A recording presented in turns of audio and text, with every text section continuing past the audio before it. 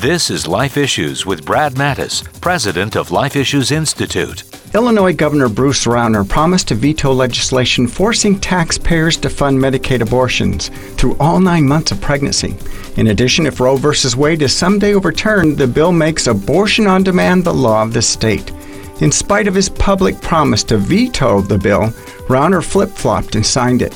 I have 2 friends in the Illinois legislature who are passionately pro-life and oppose the bill.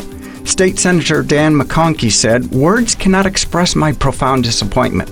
State House Representative and Republican floor leader Peter Breen was more direct. "In politics, you are only as good as your word." He also vowed to no longer support the Republican governor. It's expected the bill will result in up to 15,000 more deaths each year by abortion. Like us on Facebook at Life Issues and stay informed, more informed than you've ever been.